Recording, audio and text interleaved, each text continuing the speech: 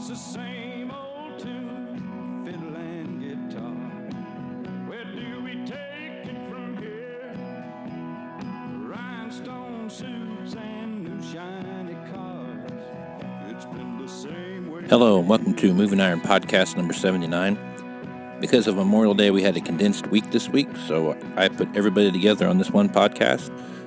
We have Glenn Birnbaum with the Tax Move of the Week, Chip Nellinger with After the Bell, weather from Kirk Hinz from BAM Weather, and Aaron, Gina, and I talk about the combine market heading into fall harvest. So I hope you all had a great Memorial Day weekend. Hello and welcome to Tax Move of the Week with Glenn Birnbaum. Glenn, you sent me an email today of kind of some ideas that you wanted to toss around, and you wanted to talk a little bit about hedging versus speculation when it comes to marketing your grain, and I would have never given this any thought. So tell me what the biggest difference are between the two. Yeah. So, as obviously, producers are, they're in the market, they're, doing things in the futures, the board of trade, they're buying options, buying puts, various things like that. And so we wanted to talk about different how is this treated for tax purposes? And the bottom line is we've got to understand what's considered a hedge versus what is speculation.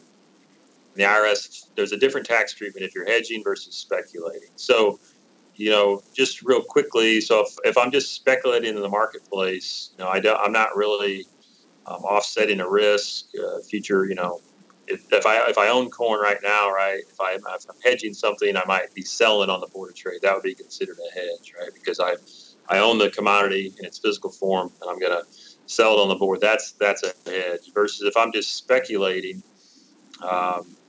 it's going to be treated differently. So the basic understanding, let's start with speculation. If it's not hedging, it's considered speculating. And speculating, where you can get into trouble is, if I lose money speculating in some sort of option or futures, it's considered a capital loss. Okay, Casey? So a capital loss, you may remember this, you can only deduct a capital loss against other income $3,000 a year. So if you, lose money speculated on the board of trade $50,000, you're only going to be able to deduct $3,000 of that, and the other $47,000 carries over. And it can only be used to offset other capital gains. So that's the big concern, is if I'm speculating in the market and I lose money, not only did I lose the money, right, it's real cash out the door, but I may not be able to write it off against my normal farm income. Okay. So that's a problem, right? Now, if I make money, so if I speculate and I make money, it's considered a capital gain. And the rule is you put it on a form 6781, but the rule is 40% of the gain is automatically considered short-term capital gain, and that's taxed at higher rates. That's taxed at your normal income tax rates.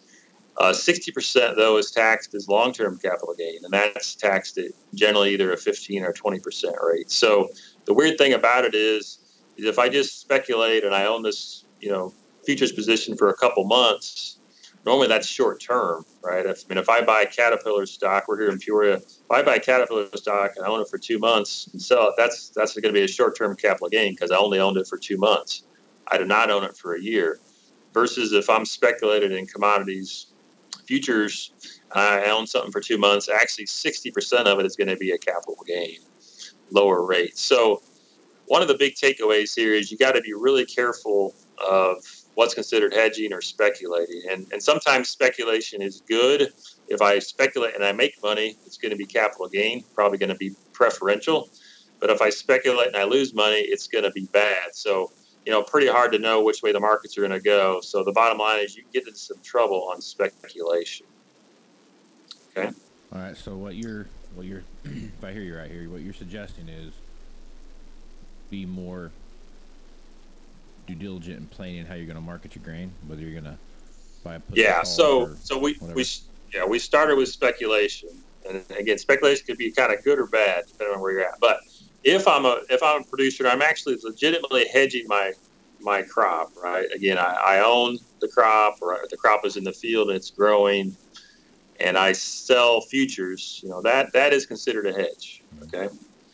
Now, for tax purposes on a hedge, what you do is you you do not have to mark that contract to market, right? So that futures position that I just talked about, you don't have to mark that to market. You just kind of let it sit in a suspense account until you actually end up selling the grain. Then whatever gain or loss you had on the futures, you get to offset against your ordinary income on Schedule F. So the real thing one of the big takeaways is, if you are legitimately hedging your crop, and obviously a lot of producers are doing that, you've got to document certain things for the IRS in order to call it a hedge.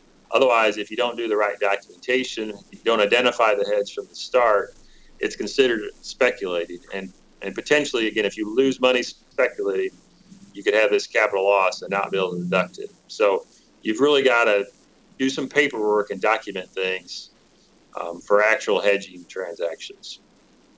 So how does that work if I'm going to sell in 2019? I'm going to contract some stuff for 2019, right? So if I'm contracting and I'm hedging, right? I'm hedging that. I'm kind of locking in a contract. I'm locking in that future contract. What that looks like. Is all that stuff? Is that all 2019 income that you have to worry about if you did 2018, or how does that work? It's a good question. You always got good questions, Casey. So you can actually hedge future years' production. So obviously we're in 2018 here. You can actually hedge 2019. And again, when you hedge, you do not market to market. So you take a certain position, right? You enter into a position right now today.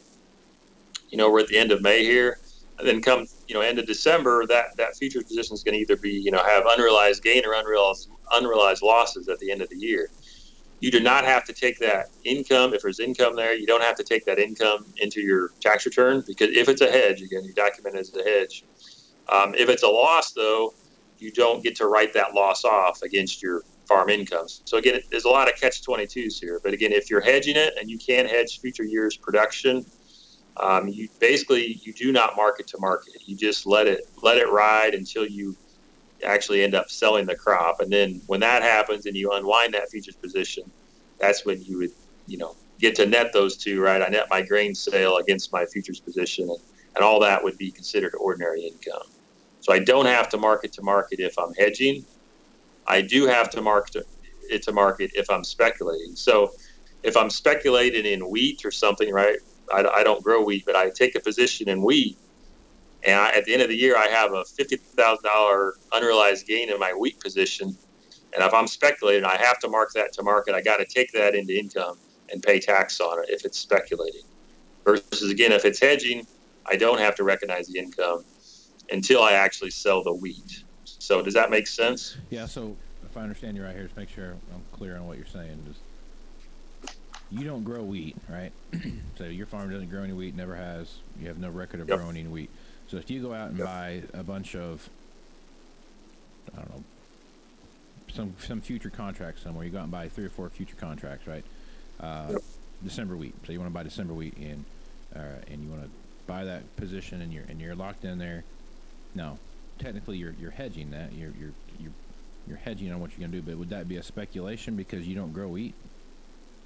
Correct. That's a good. I mean, a lot of it's a good point. Hedging is kind of a generic term, right? And but to the IRS, hedging means something like, hey, I'm legitimately offsetting a crop that I own. In that case, if you don't grow wheat and you're speculating in wheat and you're trading in wheat, then that's considered a speculation. And again, you've got to recognize that as income. You market to market every.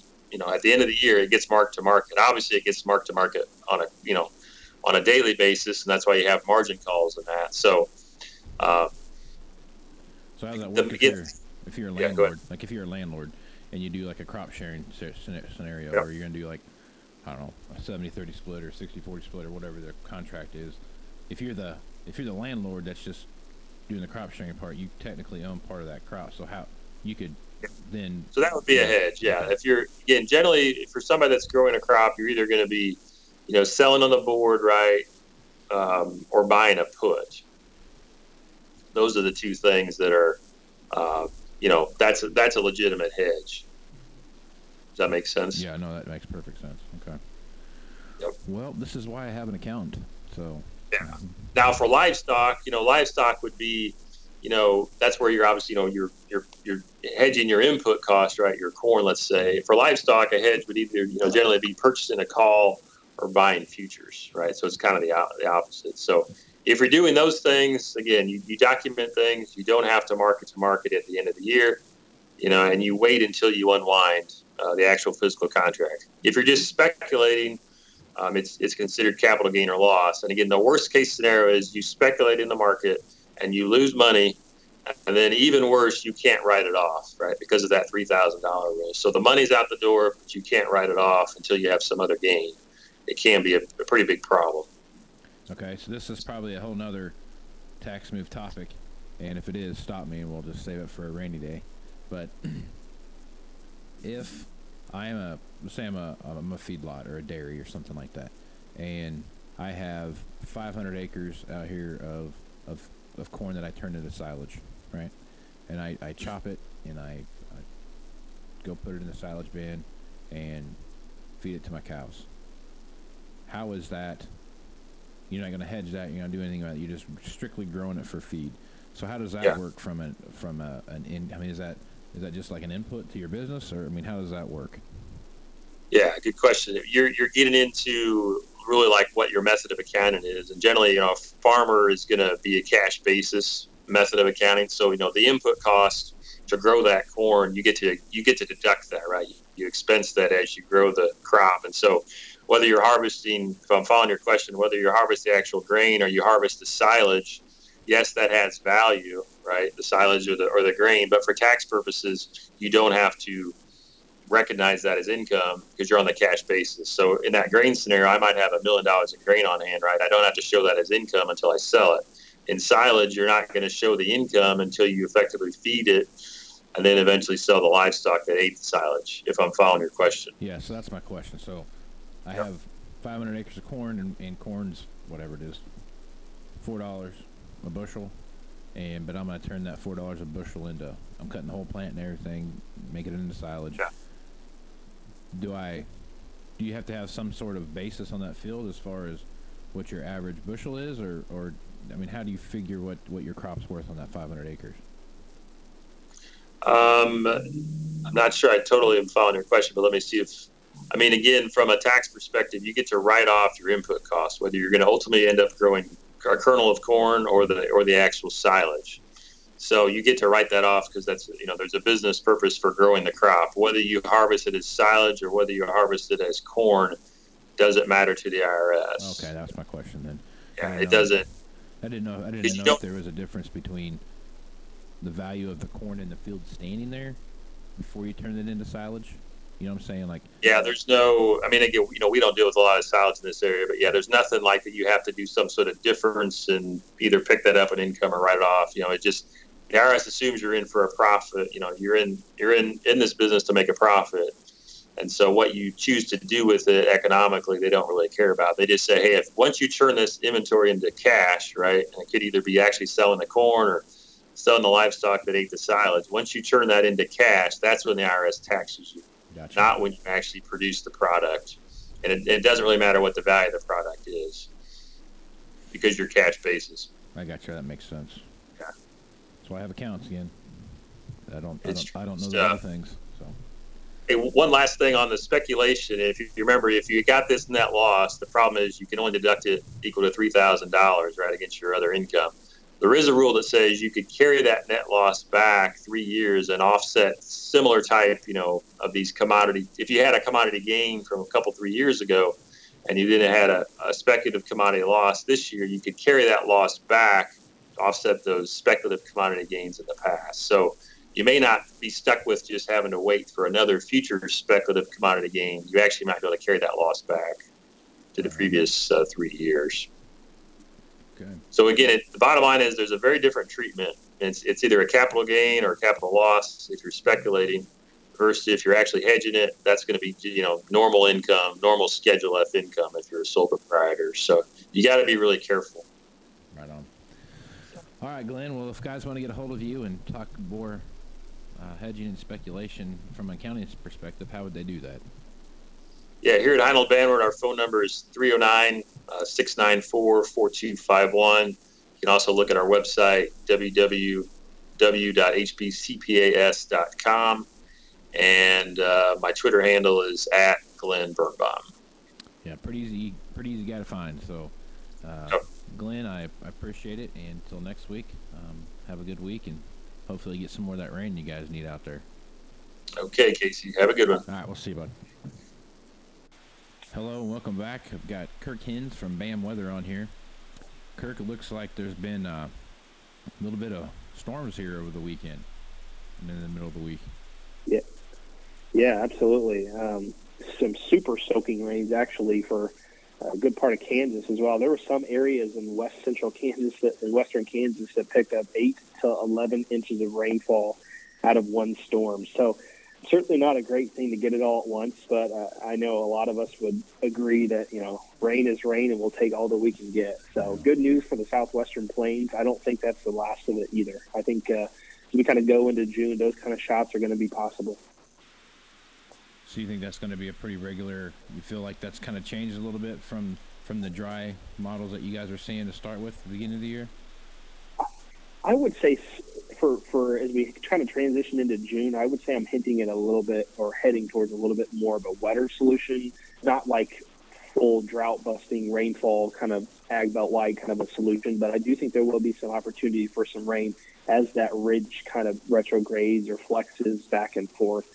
I think it's going to be possible, but we've got a couple shots of rain this week. We've got obviously tropical remnants of Alberto that are kind of working up through us here in the Ohio Valley today and leaving out tomorrow. And then we've got a couple more storm clusters for the central plains and into the Midwest as we kind of get into Friday. But then the pattern kind of turns a little bit more less active as we get into the weekend into next week. I don't really see a whole heck of a lot of activity, and we're going to kind of continue to build in that warmth. I think that warmth is going to be a main feature that's going to be throughout June. I think at times it'll be warmer, more than others. I think mid-month there's going to be a nice warm shot there as well. But I do think that there will be some opportunity for some rains for folks out there for sure.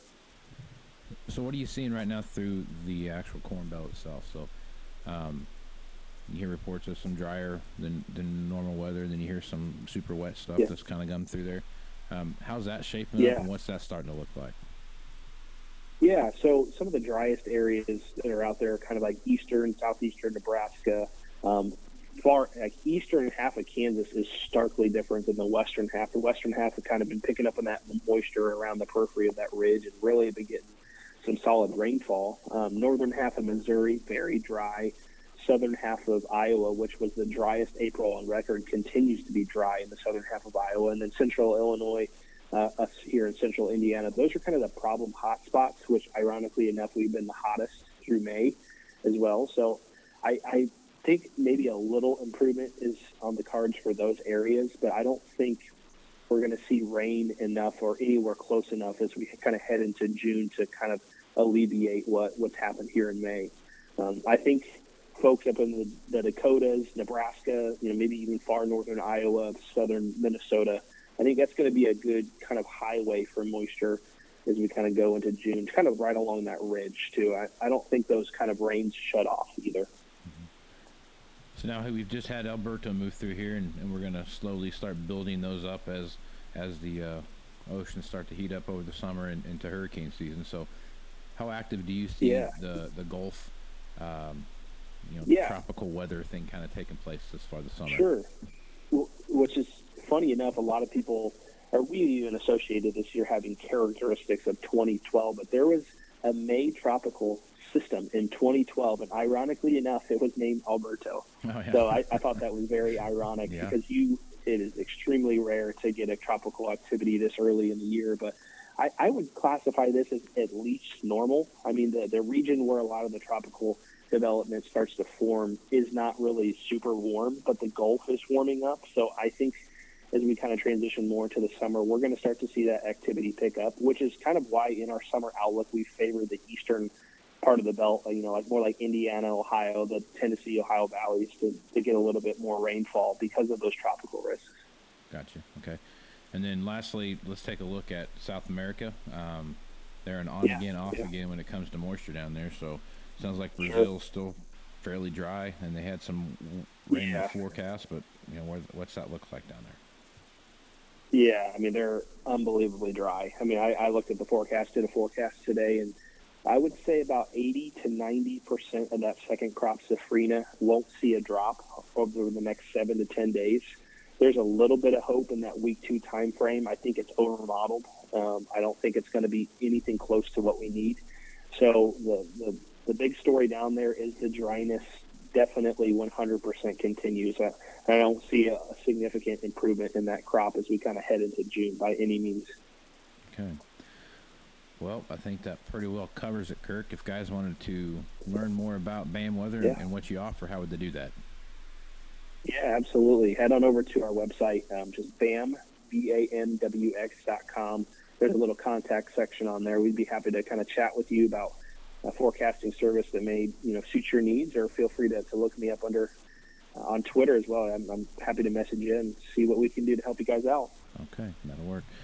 Well, Kirk, till next week, have a good week, and enjoy the rest of the possibility of some rain for the rest of the week. Man, we really need it bad, man. I appreciate it very much, Casey. All right, see you, Kirk. All right, thanks. Bye. All right, welcome back to After the Bell with Chip Nellinger. Chip, corn started out down about 2.5, and then my last alert I got on my phone here looked like it was down 8. So there must be some stuff came through that was not, I guess, news wasn't as good as they wanted it to be. Yeah, that's exactly right. Number one, yesterday we had a pretty volatile day. If you remember, Monday night trade after the long holiday weekend was higher, and things looked good. It was hot. It was dry. By the close yesterday, we were way off the highs in negative territory. And so, number one, just throw away the news for a minute.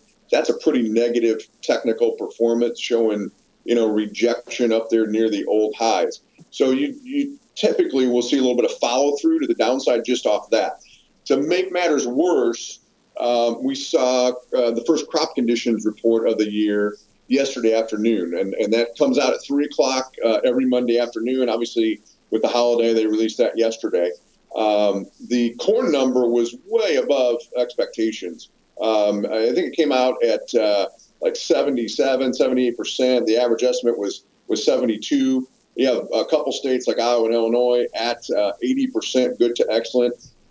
So that kind of just shocked the market a little bit and said, hey, we've got an awful good start to this crop. And on top of that, we've caught back up on the planting pace. We were behind for, several weeks and all along, but they've had an open window of planting up in the northern plains, Dakotas, Nebraska, Minnesota, northern Iowa. They've caught back up to average. The bean planting pace is well above average. You throw in there that news from yesterday about this potential new Chinese tariff, when the market thought, hey, we thought that was all figured out and we're good to go on it, and it just caused a little doubt in there. So wheat crop conditions ended up being a couple percentage points higher than expected, and you just kind of open the door up to a lot of selling. So we've seen a pretty big washout here. As you mentioned, corn's been down over 8 cents, trying to come back a little bit. Right now here, just ahead of noon central, it's down about 6.5 cents. Beans, they're pairing some losses here as well. They were down 14, 15 cents at one point. We're working on about 12 off the highs, 12 off the lows right now, only down about 3.5, 3 3/4. The wheat market's still getting beat up, though, down 13, 14 cents in here. So we'll see what happens. Obviously, we've got some potential news coming with this China deal. Wilbur Ross is heading to China, I think tomorrow, be there through the weekend. So it's possible, late in the week here, over the weekend, we get some Chinese trade news. That is going to have a huge effect on prices. Obviously, weather as well, right? There's been some rain in the forecast, Illinois, Indiana. There's been big rain right here where I am locally, 2-3 inches, some really good rains. But the issue is that was a narrow band pushed up from this tropical storm. It was only like 13, 14 miles wide and like 80 miles long. And it wasn't moving east to west like it normally does. It was moving from the south to the north. So it's a little bit of a weird system. And the point with that is it wasn't wet everywhere and not everyone got rain, but where you did get it, it was a phenomenally nice rain. And when the market sees the radar and there's a bunch of red and there's 2 and 3 inch rains, on shin high corn, that casts a little bit of a negative tone. So we'll see where we close. We've talked about this several days now. There's going to be volatility in this thing. I think that's going to continue. I wouldn't even begin to assume that the highs are in yet, but we could have a little more, downside here, obviously, especially if we get a little more rain coming. So a little bit of an opposite case in the livestock markets. You've got cattle limit up, $3 higher. In the August, you've got hogs on the high right now, up 112, up near the recent, highs of the last couple months. So these cheaper corn prices are being, part of what's into the strength in the livestock markets. And there just seems to be a lot of speculative buying in there as well on both fronts. So I guess the bright spot today is the hog and the cattle market, and a little bit of a negative washout here on the grain side. All right. I just have a question for you then. When you look at the grain market, so especially at like the wheat market and stuff like that, I just had Kirk Hinz on here earlier today, and he was talking about some pretty heavy rain that came through Kansas, and he was talking like western Kansas, like overnight they got some places got anywhere from 9 to 12 inches of rain, or 11 inches of rain. Anyways, it was a lot. Okay, so how's that going to affect the wheat market, and is it just too little too late type of a scenario? Well, yeah, it might be too little too late, and it's also a world issue. So you're looking at some hot spots. Now, parts of Canada are going to get a little bit of rain. That's negative. The Black Sea and parts of Russia are still hot and dry. That's maybe a little bit supportive. At this stage in wheat, we see excessive rains like that. It's generally not very good for it. And I think it just remains to be seen. Obviously, it's going to be a subpar yield in Texas, Oklahoma, Kansas, because it was just too dry for too long. But until you run the combines through, you don't have a good feel. It's hard to peg wheat yields even when you go out there and do some field checks and estimate it. So I think it remains to be seen a little bit. Those huge rains like that generally aren't very good. It can cause more problems than the good it does when you see that type of rain. Right. But I think the jury's still out on crop size there. Gotcha. Okay. All right, man. Well, if guys want to get in touch with you and can discuss more of their risk management, how would they do that? Well, best way is just call us directly at our office, 309-550-7213. Right on, Chip. So till tomorrow, have a good evening. All right. You do the same. Thanks, Casey. All right. Thanks, man. Today I have Aaron Fintel and Regina Narjes doing our normal weekly thing that we do on Mondays, but since this was a holiday week and it was a short week, we had to do it today. So, Aaron and Gina, what's up? Not a whole lot. Just living the dream. All day, every day, right? Yep. Another day, man. Another day. I hear you. So, how was y'all's weekend? Do anything crazy? We were busy. As I mentioned last week on the podcast, we were planning to AI cows, so it was just a weekend packed full of work and busy activities. Yeah. And rain. Lots of rain. That's what I've heard. I've heard it's rained quite a bit since Friday. How was your weekend? Good. Scraped lots. Hauled a lot of manure to the stockpile. Really kind of got after it. Sounds exciting. It was awesome. Wish I could have been there. I bet. Farm boy that you are and all. Yeah. Overwhelmingly. So, my weekend, I've been on vacation here, so I'm down in Hilton Head, South Carolina, and I've just been enjoying afternoon beers and sitting on the beach. So, can't really complain too much. Right. Did a little running, I see. I did. Me and my boy ran in a 5K race on Monday. that we found while we're down here. So humidity is a great thing to run in, by the way. I forgot how much I enjoyed running in humidity. Thought I was going to die. Couldn't breathe about 3/4 of the way through it. Are you still training for Aspen, or? No, I gave up that dream a long time ago. See, the whole thing with humidity is, though, if you sweat enough, you're just slick everywhere, and it makes you run faster. You would think that would be true to some extent, but you also have to have the ability. What I forgot was my pocket knife, so I couldn't cut the air out to breathe it. It was so much. That was my biggest mistake I made the whole time I was down here. But so it was. I forgot what it was like to run in massive humidity. So good times though for everybody. Ben got third place in his 12 and under group, so he was pretty jacked about that. Right on. Awesome. Yep. Sometimes I question his genetics. I know he didn't get his ability to run long distances quite fast from me. So, and I know he didn't get much of it from his mother. So I don't know where it came from. So having watched him play basketball, I would say he's part either antelope or white-tailed deer. Yeah, he was a tall, lanky kid. So anyway, all right. So harvest has pretty much wrapped up. There's still a few pockets out there getting after it hard and heavy, but for the most part, it's pretty much done. Harvest or planting? Or planting, sorry. What are we harvesting? Wow. Yeah, we were. So I was thinking about South America the whole time I was doing that, but that's where I got screwed up at.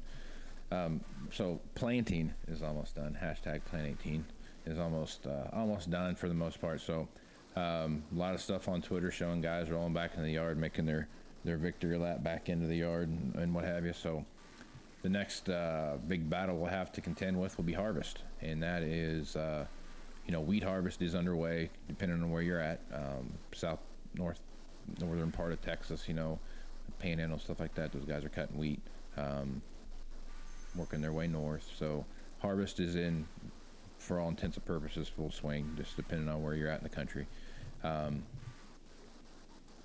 So that means you need to have a combine to do all that stuff with. So right now, when I look across the marketplace and I look at combines, I have a little bit of, the drought's kind of got me a little scared a little bit about combine inventories nationwide. So I do have some apprehension when I start looking at the amount of used combines that are still in the marketplace, as well as that you see, on the people's yards, and what you see getting advertised across the auctions, and also getting advertised in, the consignment stuff that you see out there. So I don't know that I'm full-fledged panic mode by any means, but I don't feel comfortable with what's going on, with not necessarily the buying appetite, but the amount of inventory that's out there. So Aaron, you're beating the doors down every day. So what's your take on that? I think, I'm quite honestly, I'm surprised I've had as many guys from the drought area, if you will, say San Antonio to up north to I-70, the worst part of the drought area. As far as the wheat country goes, I've had as many guys asking about combine leases from that area as anywhere, which is very surprising. For if they have anything, you would think they would be out there with a pair of scissors and gloves, given the situation. But I've had a lot of guys talking there. And as far as a national standpoint, I think you're right. There's a lot of combines out there. It's not anything like it was a few years ago, though. No. And when you're talking, keep in mind a lot when the amount of inventory in the drought situation is going to have an adverse or a negative effect on wheat harvest combine sales. But when it comes to fall, a lot of those areas that are in the drought also have irrigation, for fall crops. And there's nothing to say that we're going to have, the drought of 12 in the Corn Belt either. So when it comes around fall time, I think there's going to be, I guess I would be more optimistic on combines in general than what you're saying. Right. I don't know that I'm unoptimistic on them. I'm more concerned about the overall supply and how that's going to affect pricing. That's where I'm. You know what I mean? So like we have a little bit of a dip in the marketplace when you start looking at the amount of equipment versus the amount of buyers, right? So is that going to have an adverse effect on pricing? For example, the stuff that we traded for last fall going into this early summer buying period, are we going to be looking at some issues where we're going to be a little bit stronger than we need to be on pricing as far as our position is on used combines on our lot? Yeah, I would agree with that. That's my only apprehension. I don't think that we're not going to have buyers. I just kind of start worrying about the competitive marketplace, how we're going to stack up into those different slots that we see out there. Yeah, no, I agree with that. It's going to be more of a pricing thing than it is probably supply and demand. But the pricing side of that is driven by the amount of supply too. So right, absolutely. It's just like anything else, though, Casey. If you're on the money, you're going to move it. Right, absolutely. No, absolutely, that's true. Okay, so earlier in your statement, you said that down in the heaviest drought-stricken parts of the country, you have a lot of activity with guys wanting to lease equipment, or combines. What's their motivation behind that? I need a new combine type deal, or I need an extra combine, or what's their driving factor that you're hearing behind some of those conversations you're having? I would say half of it is upgrades, half of it is an extra combine. Okay.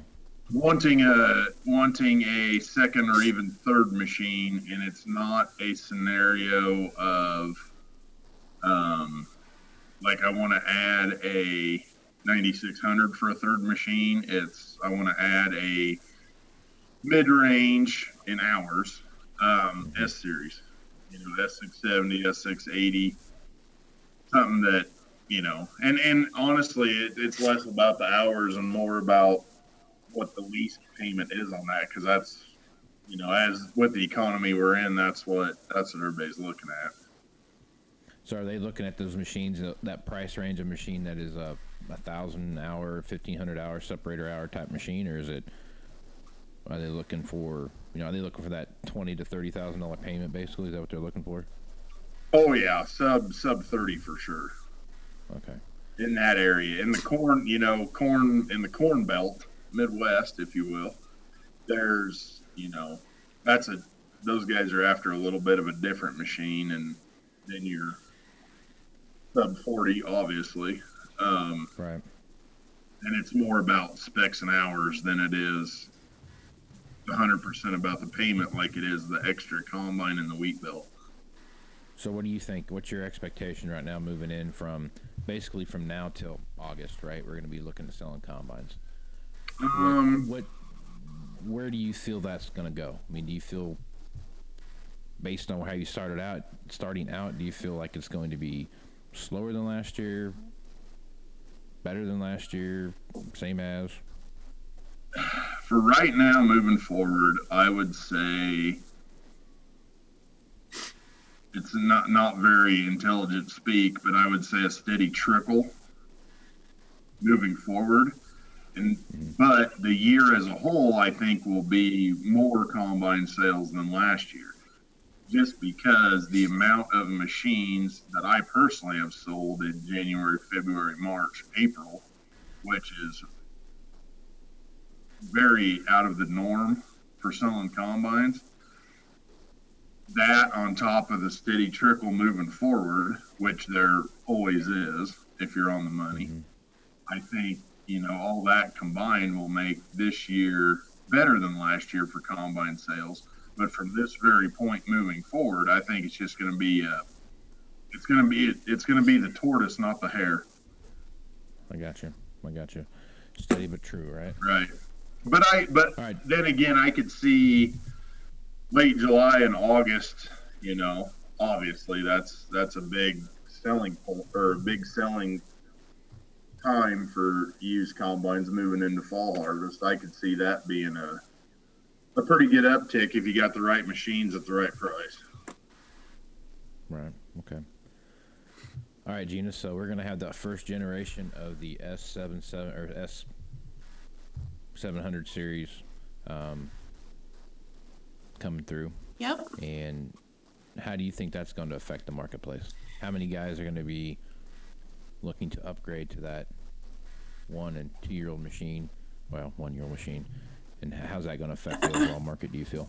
I was pleasantly surprised last year at early order time with how many orders we had for that new combine. There's a lot of guys super, super excited about it because it's got a lot of new techie features with the active terrain adjuster. I can't even remember what they call it. But so I think there's a lot of excitement.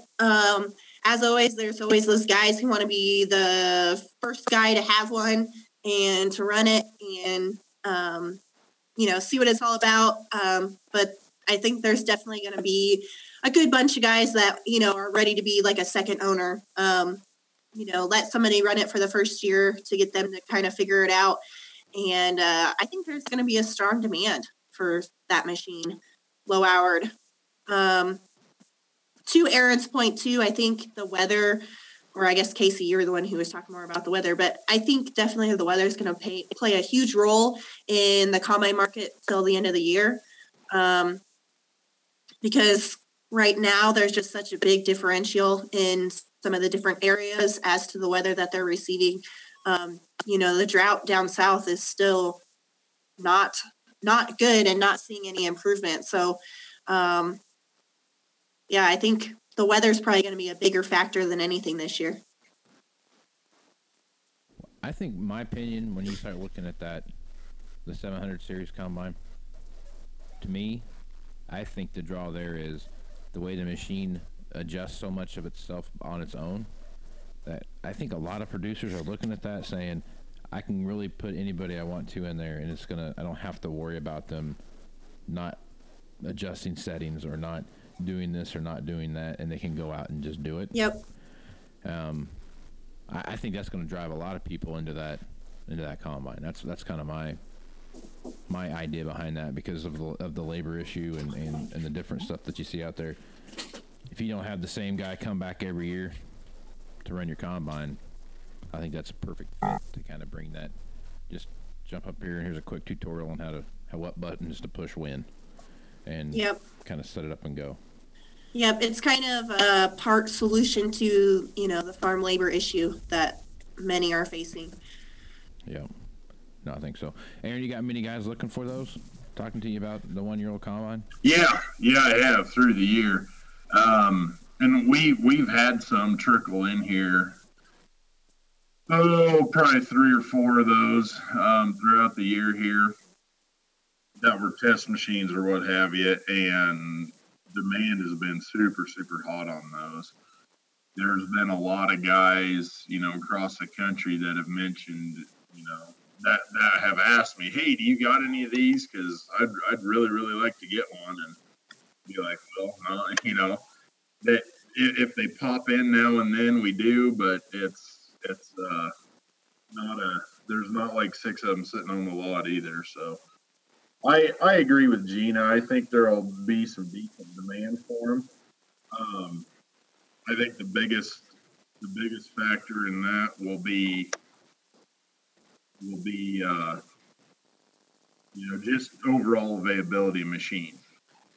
How many across the country had a good early order like we ourselves did? Obviously you see those reports and stuff. I'm always watching that on RFD, that bottom ticker, how, deer sales up, or, Canada had increased sales and this and that. So there's plenty of and they're not reporting used, the manufacturers aren't. So there's plenty of sales being had out there on the new stuff. So I think it'll be a good machine, have some demand. It's going to, you're looking at $300,000 used combines on them things. So that's going to have an impact on just how much demand there really is, though. Well, that's the other part of it too. When I look at kind of all the stuff that you see happening out there with the used combine marketplace, that combine brand new was whatever it was, $400,000 to $450,000, depending on how you had it set up, right? You could easily have a $350,000 used combine if it's got all the right stuff on it. You know what I mean? Right. And it's under 300 separator hour type of deal. My biggest concern with the price of used equipment right now has nothing to do with. It doesn't have as much to do with the overall economy as it does the person that's going to spend $350,000 on a used piece of equipment for $50,000 or $75,000 more, which sounds like a big number, but you're talking for 10% more to 15% more the price of the used combine. You can get a new one. You know what I mean? Right. Exactly. So now you start looking at like, holy crap! Well, I mean, what?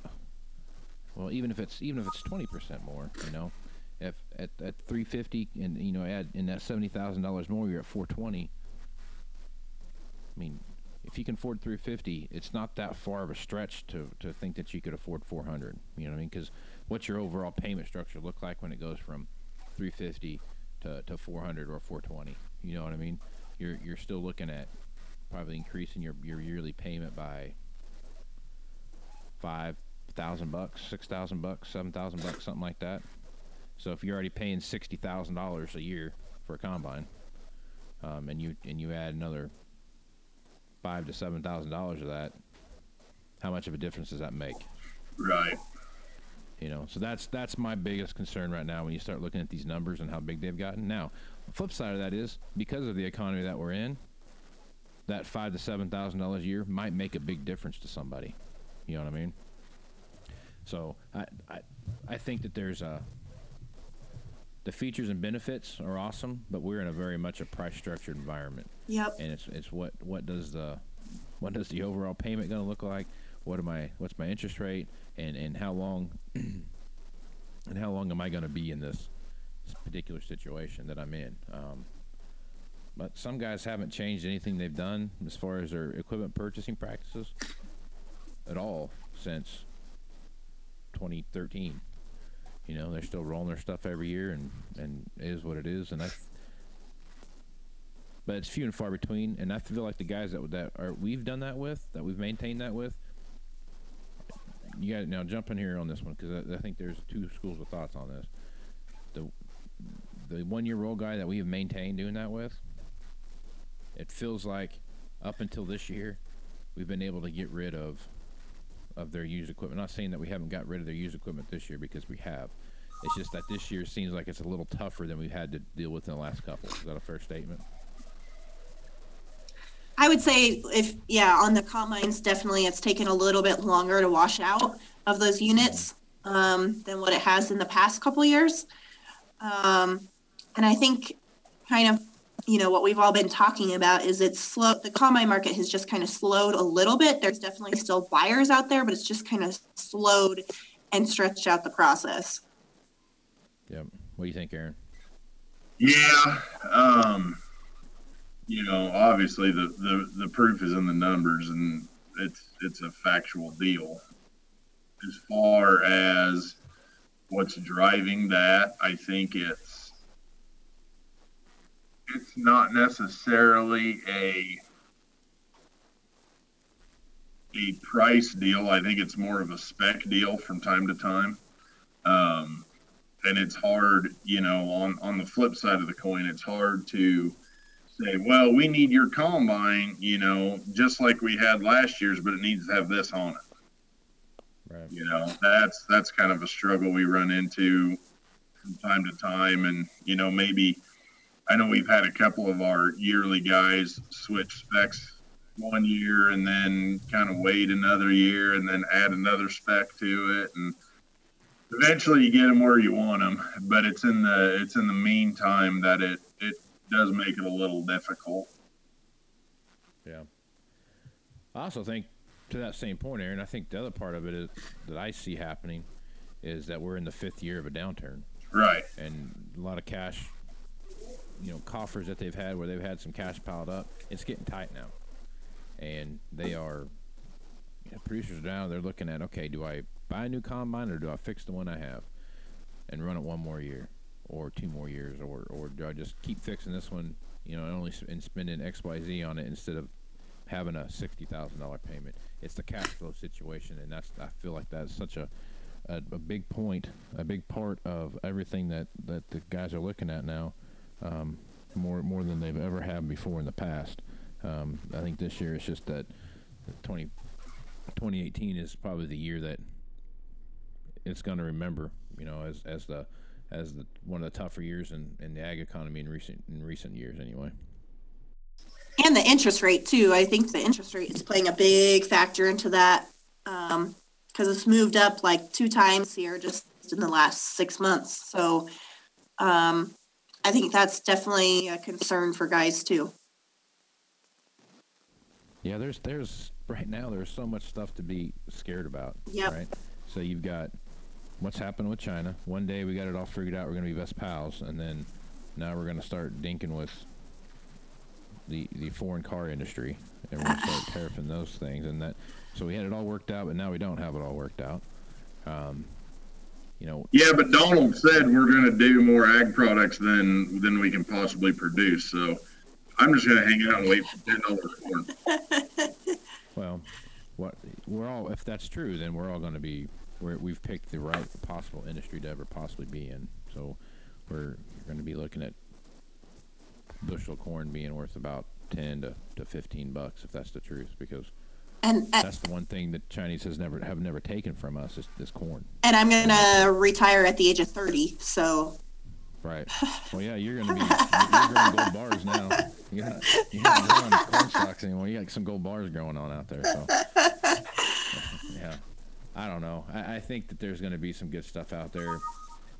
From what I understand and what I've read, is that they haven't necessarily said that they weren't going to take any. Like, part of the bargaining negotiation was, we still want you guys to buy the same amount of stuff. We're going to buy the same amount of stuff from you, U.S. to China. We're going to buy the same amount of stuff from you. We just want you to buy more from us. And that's kind of been the negotiation portion of it. And so I don't know. Interest rates, commodity prices are all over the place. I'm looking at my phone now, and I got my latest report on what corn is, and it looks like to me it was down like I'll get it up here real quick. It was down. Let's see here. July corn is down 8.25, and D's corn was down 7.5. How are the December almonds? Well, I don't know. I don't follow D's nuts, so it's hard to get up and check that one. I've been waiting for that joke for a long time. There you go. I'm glad I could tee it up for you, buddy. I finally got that one out. But so I don't know. There's a lot to be worried about, and lot to be not necessarily worried about. It's just you don't know what's going on. Yeah. So it's hard to worry about something that you don't know which way it's going to go. So all these producers are feeling that, and I don't know. We'll just have to see what happens and hope for the best. I think a lot of producers, though, too, they've been taking advantage of this little bit of a price swing and locking in contracts. And even I've heard of a lot of guys pricing next year's crop already just because of the uncertainty that, is out there. They're like, well, I'm just going to try and lock in some, that I know is a good price just to cover part of their basis, But yeah, you nailed it on the head there. The commodity prices have been up and down. They're up in the overnight and then way down in the type trading. So yeah, or vice versa. They or yeah. They'll be down just hard and heavy overnight, and then all of a sudden they open up and they go from being down to 10 cents, and they'll be up by 8 by the time it opens up. It's just nuts how it works. So there'd be a 15, 20 cent swing in corn in a day. So I don't know, it's kind of crazy, but anyway. Well, Aaron, you got any final words? I think we've kind of beat this one to death. No, I guess my parting words would be, since we have combines, and combines are kind of my bread and butter, then, if someone's looking for a combine, by all means, give me a call. There's my shameful self-plug of the day. Okay, and let's just pretend for a minute that not everyone has your phone number. How would they do that? Well, they can find me on Twitter at Aaron Fintel, and my last name is Fintel. Or call or text me, 308-760-1193. Miss Narjes, where would they find you out there on the Twitterverse? My Twitter handle is RRJANOUSEK. That's Janoszek for anybody who's non-Czech.